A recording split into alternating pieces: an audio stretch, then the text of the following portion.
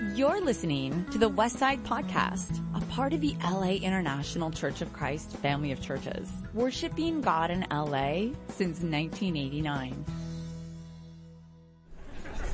Should we get down? You guys are all awake now, right? Awesome. Cool. So before I dive in, I just want to start with prayer. Bow our heads. Heavenly Father, God, just thank you so much for this opportunity, God. I'm just so grateful for this family that I've just been a part of for the last 7 years. God, thank you for friends like Kenny and countless others in the church, God, and just thank you for your word and how it convicted me such a long time ago, and how it continually works and shapes our lives every day, God. And just speak through me today, God. I pray everyone can take something away that will just impact their lives and help them to just see you a little bit more clearly, God. Thank you for your love and your Son, and I pray this all through His name, Jesus Christ. Amen. Awesome. All right. So, guys, I'm really grateful for this opportunity. Thank you for listening to me. I've been in the Westside for about 7 years now. I was baptized in 2011. There's me and my parents after that. The Westside has been home. It's where I got baptized. It's where I graduated. It's where I fell in love and got married a week after graduation. Yeah, we're crazy. And it's where I started my career. And I started at Deloitte and then quickly transitioned to Hulu. And it's because of Hulu that we now have this opportunity to go to New York. And it was not an easy decision. Like I said, this is our home, but we felt called, and honestly, we didn't want to go to New York. My wife and I have been thinking for the past year, okay, where might we go? She's been applying to jobs all over the country, and honestly, we wanted to go to Oregon or Colorado. We wanted five acres and a pack of dogs. But just through continuous prayer, continuous advice, and God working through the Spirit, He made it clear that New York's where we're headed. We're going to Manhattan. Someone said where. So we'll be in the city.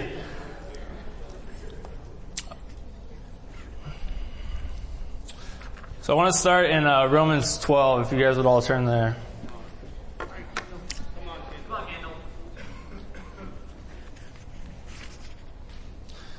All right. I'm turning there myself, so I should hopefully know when you guys are there as well. It says Romans 12 verse 1, "Therefore I urge you, brothers and sisters, in view of God's mercy, to offer your bodies as a living sacrifice, holy and pleasing to God. This is your true and proper worship. Do not conform to the pattern of this world, but be transformed by the renewing of your mind. Then you will be able to test and approve what God's will is, His good, pleasing, and perfect will." We all want to know what God's will is for our life, right? Especially when we're promised that it's good, pleasing, and perfect. However, knowing what God wants for us is a very personal, individual thing, and it varies very differently by circumstance and what we're going through in life. So I'm not going to be focusing so much on how to discern God's will, but more so on a tool that God has given us in our brains in order to renew our minds, to transform our minds. And that tool is called Myelin. And the title of my lesson is The Spirit in Myelin, and purity, pride, and pressure, 3 areas of my life where I'm going to dive in and talk about how Myelin has shaped me in my Christian walk. And what I think is incredible and just totally God is that for the last 4 weeks, we had a brother by the name of Byron Parson come and speak to us about the Spirit, living in the Spirit. And it's crazy because I've had this idea to preach on this subject in my head for over a year now. And it just perfectly aligns. So it's just so God. It's awesome. So what is Myelin? So full disclosure, going to nerd out for a little bit. I know I don't look like I'm that nerdy, but I am. At my work, all I do is play with data, and I'm in Excel, and I pride myself on the crazy long Excel formulas that I can write. So yeah, I'm pretty nerdy.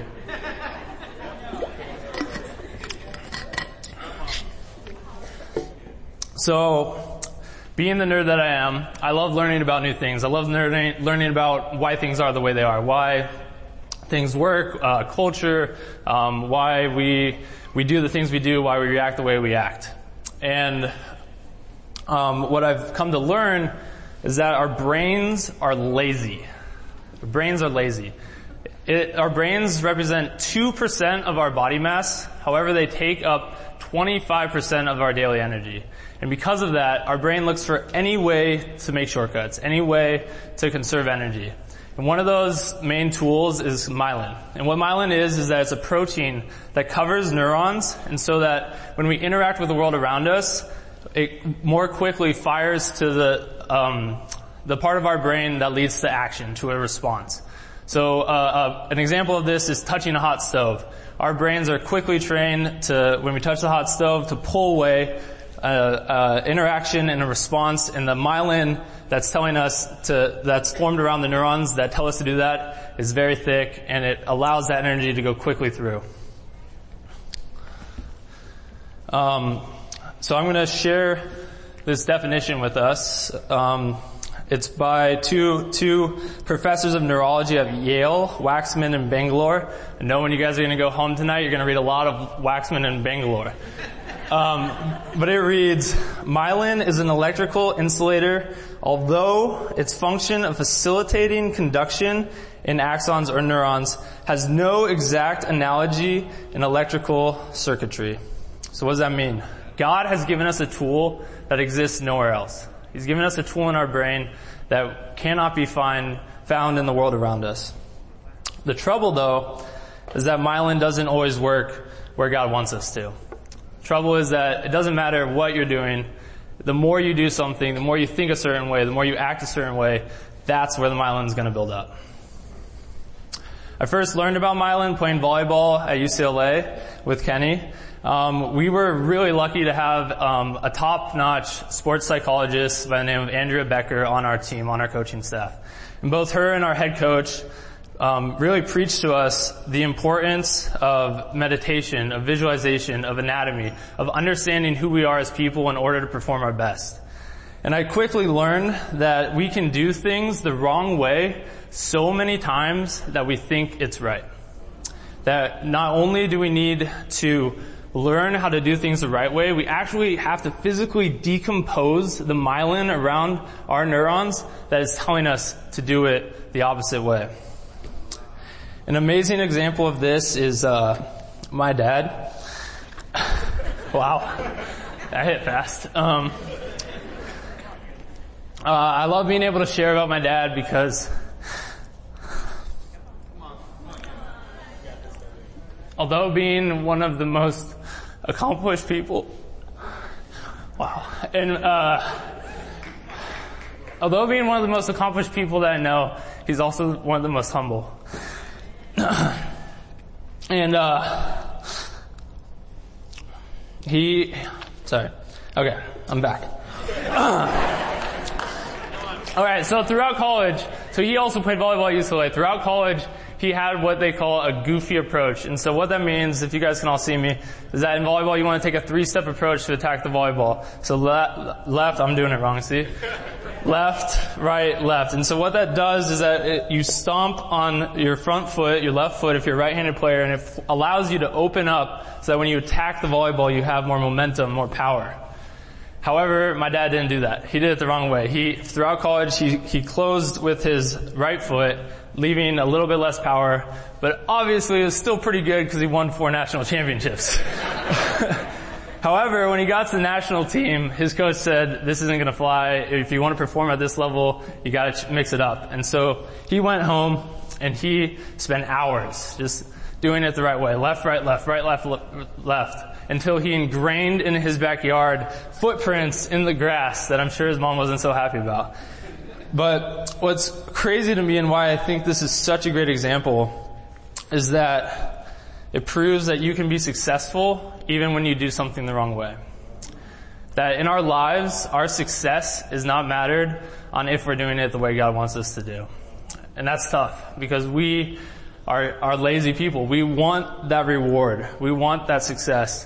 But that's not always the way that God wants it to do, and that there is a right way, and we have to seek that out. Turn in your Bibles with me to Matthew 5.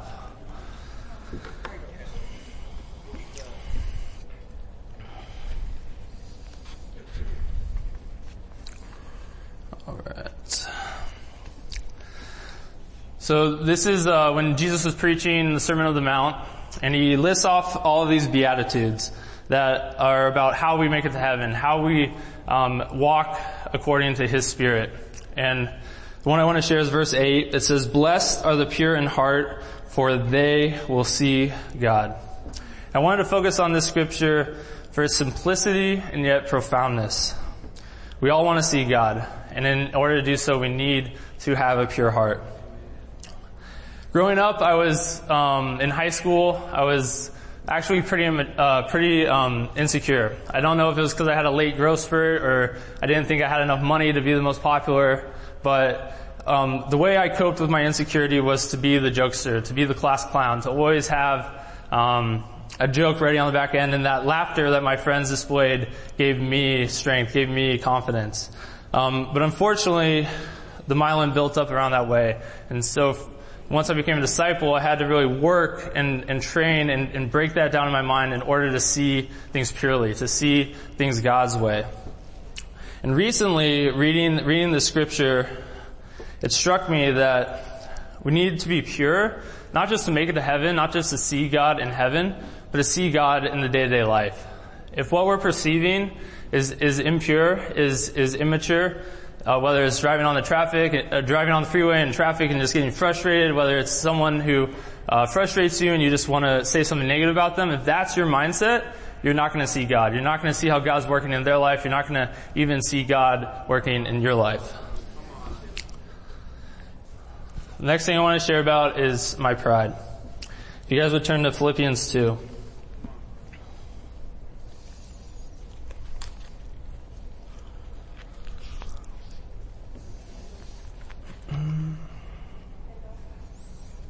Alright, Philippians 2 verse 1. Let me take a drink real quick.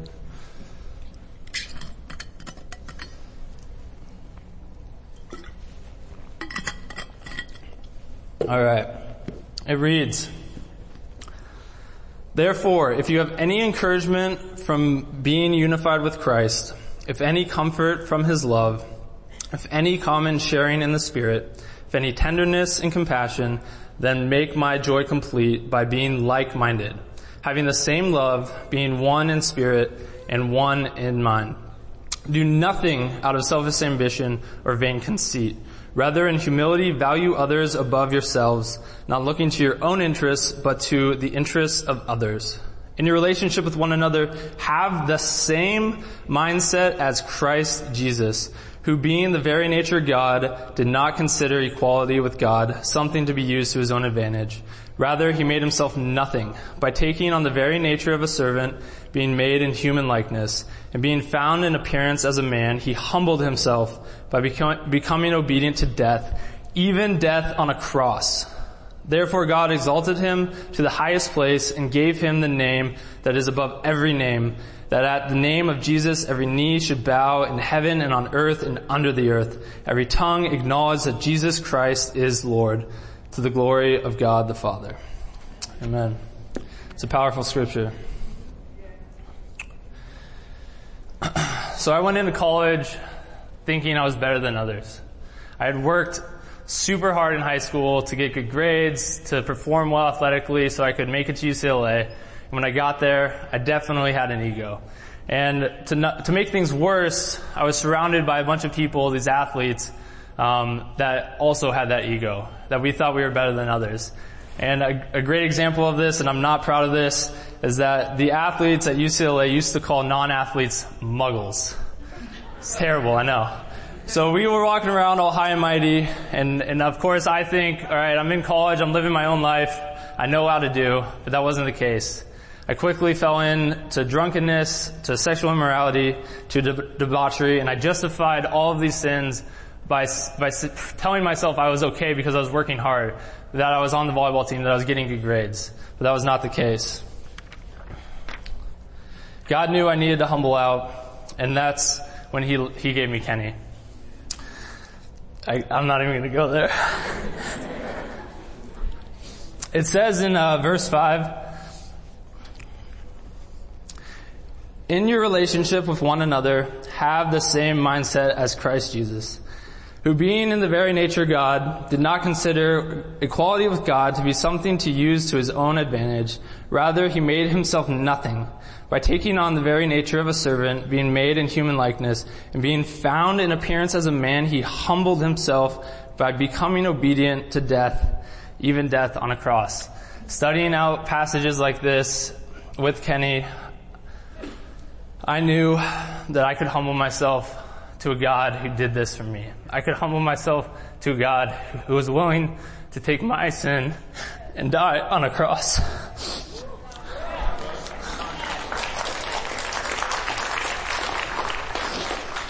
And so I did what I know how to do best. I trained. I trained every morning to read the Bible, to pray, and to want to have a mind like Christ.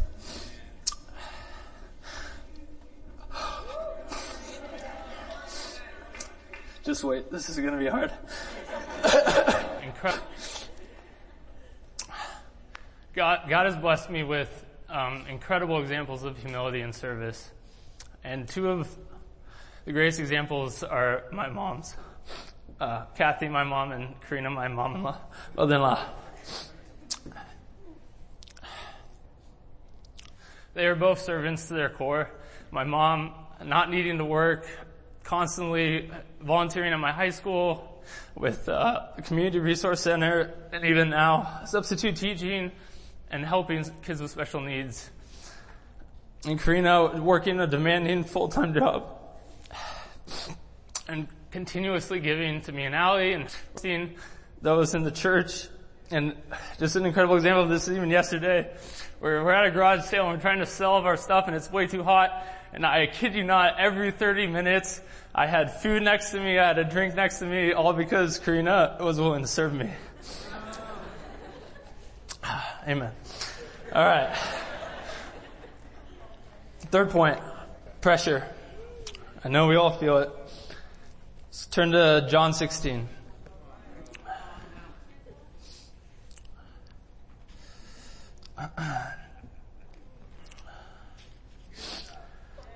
This is one of my favorite scriptures. It's the conclusion of Jesus talking to his disciples right before he's about to go and be persecuted and die.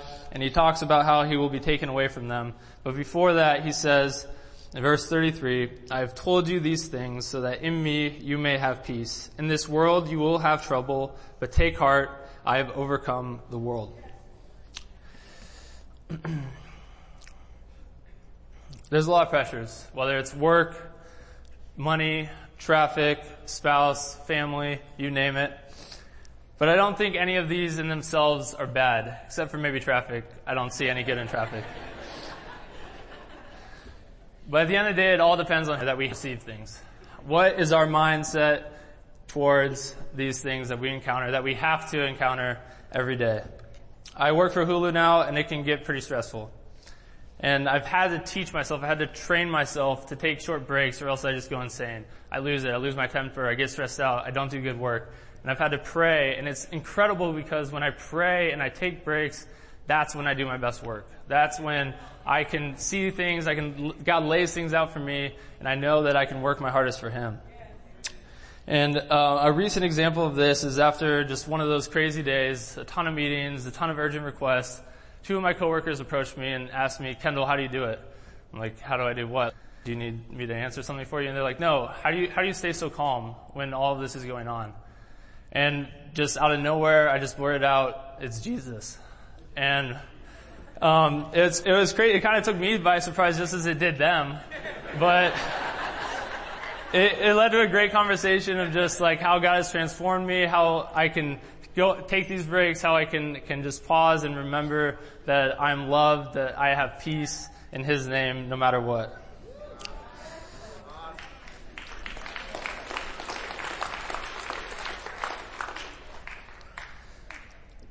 As we begin our process of just trying to be more like Christ, of trying to align our will with His, we're going to need advice. And here we go.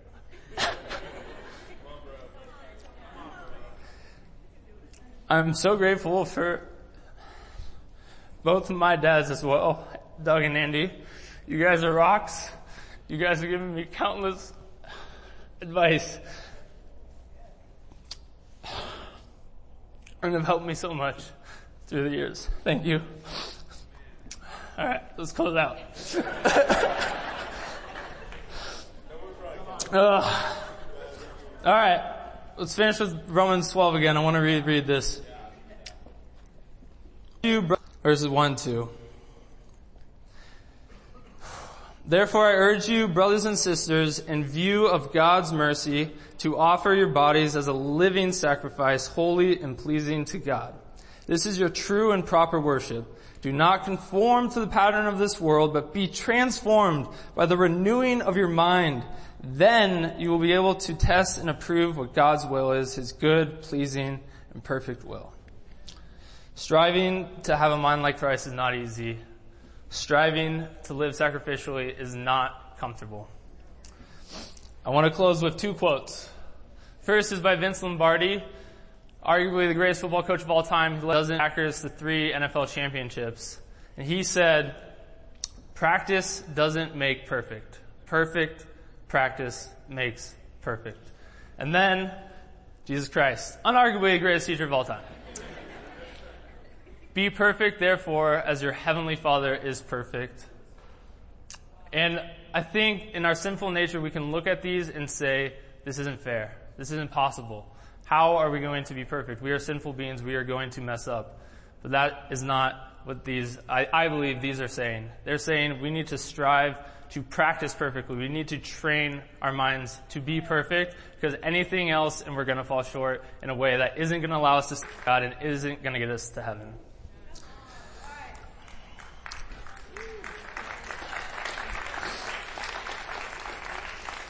So in closing, I just want to charge everyone as you begin your week tomorrow, just think of one thing that you can apply this concept of Myelin to, that you need to break down one way that's not going in the right direction, and you need to build up one way that's going towards Christ. And whether that's changing an attitude towards people you have in your life, or just traffic to serving someone who you know needs it, or maybe it's embracing just the challenges that God has put in front of you. Just thank you for this incredible opportunity for letting me speak, and God bless.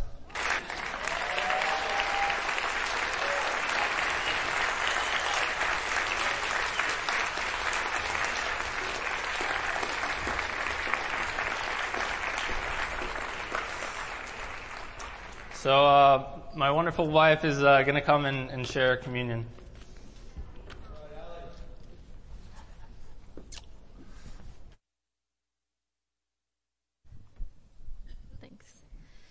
So I'm Allie Partee. I have been a part of this ministry for over a decade. I was baptized here when I was 14, and I have, like Emil said, I've grown up here. I got my first grad degree, and now I'm in my second one at UCLA. I'm a doctoral candidate, and it's a bittersweet moment to be moving to New York. But I do have faith that God is calling us there. Hopefully I got all the crying out during Kendall's so that I can get through this. So before I start talking about communion, I wanted to take a little time just to say how much we love and appreciate all of you. I have known so many of you for such a long time, like pre-braces long time. And I am overwhelmed with the gratitude that God allowed me to not only know you, but to also be partners in the gospel with you. I want to say thank you for teaching us, for praying for me and with me, for mourning and laughing with us, for expanding my faith, serving us, giving us your whole hearts. I want you to know I carry all of this with me, and all of you with me as we go to New York. And I know it's a goal and a priority of ours that wherever Kendall and I go in this world, we want to follow your example and give as we have been given to. But what I want to talk about in communion is not about going, but instead about waiting. As those of you who know me can attest to, I'm not really great at waiting for the answer or the solution. In fact, throughout high school and college, whenever I took a test, I would remember the questions that I felt like 50-50 on, and I would go home and look up to see if I got the answer right or not before I got the score back. In relationships, if I'm in a conflict, I'm usually the one who is trying to work it out and pursue resolution, even if it's not, the other person really isn't ready to.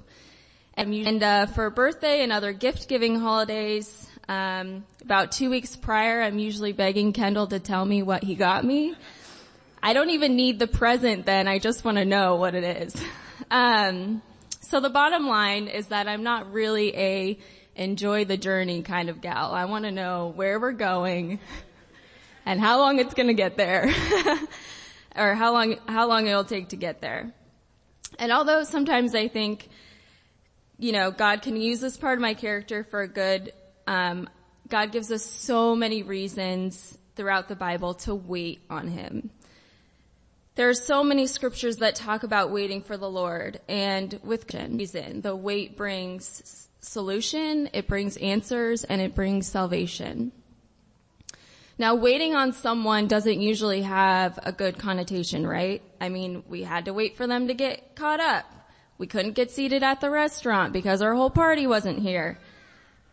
We have to wait for someone to fight through traffic that they didn't anticipate, even though for reals it's LA, there's always going to be traffic. And a lot of times I can bring this spirit into my relationship with God. The tapping my toe, hello God, I'm here, don't you know I'm waiting for you? Attitude. And I can even trick myself thinking that I'm surrendered because I don't even care what the outcome is, I just want to know right now. And this, in recent weeks, this has especially played out in my job search. So, part of my program, I'm required to get a job. I knew it was coming. And so Kendall and I have been praying about it and fasting for over a year now for this time for me to find a job. And here I am standing here. I don't have a job, let alone a job in New York City yet. And it's easy for my internal conversation to go to, God, don't you know I need a job? You know I needed one like a month ago, and don't you know I'm moving to New York in a week? And don't you know I need a job so I can afford a square box with no windows that costs as much as a mortgage? Hello, God? And actually this played out in a funny way this past week. So after a particularly anxious day, I was feeling a lot of anxiety about my job search. I decided to try and get surrendered and take my dog on a prayer walk. And it was one of those prayers that started really slow and controlled and like it was in my head and I was feeling good about it. And then slowly just started heating up to a point where I'm marching down the sidewalk, my arms are flailing, and I'm speaking out loudly, hoping that the neighbors don't hear me. So, out of nowhere, this happened. My dog just decided to lay down on the sidewalk, like at the height of my prayer, and not get up. And I had two choices. I could either wait there for her, or I could drag her across the sidewalk, which I wasn't gonna do. So later I was talking to my oh-so-wise father about how when job search was going and how I was feeling about God through all of it, and I was telling him how my prayer went. And he said, well, it's not a talking donkey, but I think it's as close as you're gonna get in this modern age. And I knew he was right. He's always right. God is asking me to wait on him, and he's even using my dog to do so.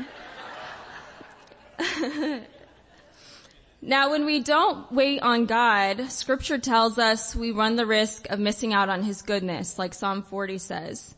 We risk missing out on his help and his shield, without Psalm 33 says. on running without growing weary and walking without fainting and flying on wings like eagles, like Isaiah 40 says. And ultimately, Psalm 62 says, "For God alone my soul waits in silence. From him comes my salvation." So connecting this to the cross, we see this play out during his time on earth. Many of the Jews during Jesus' time were waiting. They were waiting for a Messiah that would fulfill the prophecies of the Old Testament. And most Jews expected that the deliverer that would come would help them reclaim their physical and political kingdom.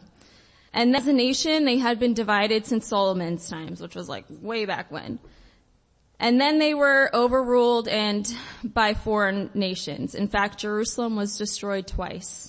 Once by Nebuchadnezzar and then again by the Romans. This idea that a political king would rise caused King Herod to order mass murder of all the young boys when the Magi told him that Jesus was born under a special star. Some even think that John the Baptist was under this same impression, that the Messiah would come to bring judgment on the Jews' enemies. After Jesus fed the 5,000 by him baskets of bread, they were going to take him by force and make him become king. And later we know that this is one of the charges that was brought against him at his trial. And in fact, ironically, a sign, King of the Jews, was placed over his head while he was on the cross. And lastly, even after his resurrection, even after that empty tomb, and he had revealed himself to his disciples, in Acts 1:7, we see them asking Jesus, "Lord, are you at this time going to restore the kingdom of Israel?" So what is the issue here? Well, simple, the Jews were doing a whole lot of toe tapping. Hello, God? Don't you know we've been waiting for our kingdom for generations? When are you going to restore our rule? When are you going to oust these crazy Romans and give us our land back? And where does this toe tapping get them? They missed the point. They missed the miracle. In fact, many of these Jews were the same ones who arrested him, gave him up to Pilate, and called for his crucifixion. They missed the true victory that Jesus was bringing them. The victory of no longer being defined by their inferior political circumstance, no longer letting the history and mistakes dictate the trajectory of their lives, no longer being enslaved to their sin, much like Kendall talked about, and the victory of the true kingdom of heaven. They were waiting generations for it. They had all of the signs and prophecies, and they completely missed it. They missed their salvation. So today, as we take communion and remember the cross, we remember why we wait on God. We remember that his ways are not our ways. His thoughts are not our thoughts. We remember that when we wait on God, we are not waiting for him to catch up, but instead we are waiting for his perfect plan. In essence, God already knows what's going to happen. So honestly, it's more like he's kind of waiting for us to catch up spiritually. Maybe there are some things in your life that you are just tired of waiting on God for. A relationship, a family, a career, a good medical diagnosis, victory over certain sin, a breakthrough in your relationship or in your mind, maybe a family member becoming a Christian. For my mom and my mother-in-law, I know it's grandbabies. For me, it's a job in a New York City apartment. So as we take communion, let us reflect on how we must wait on the Lord. We must wait for him to reveal his solution, his answer, his victory at the righteous time so that we may never lose out on his salvation. Thank you for letting me share.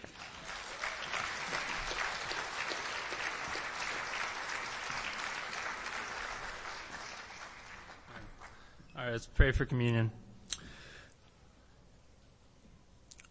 Heavenly Father God, just so humbled to be before you and your church. God, thank you for just giving us the scriptures that tell us to wait. God, help us just in our impatience and just wanting to know God, you have it all worked out for us. Help us to trust in you, God. As we take the cup and the bread, God, I just pray that we can remember your sacrifice on the cross and that you have told us to just be at peace, that you have overcome, that you are in control. And we love you, God, so much, and we pray this all in Jesus' name. Amen.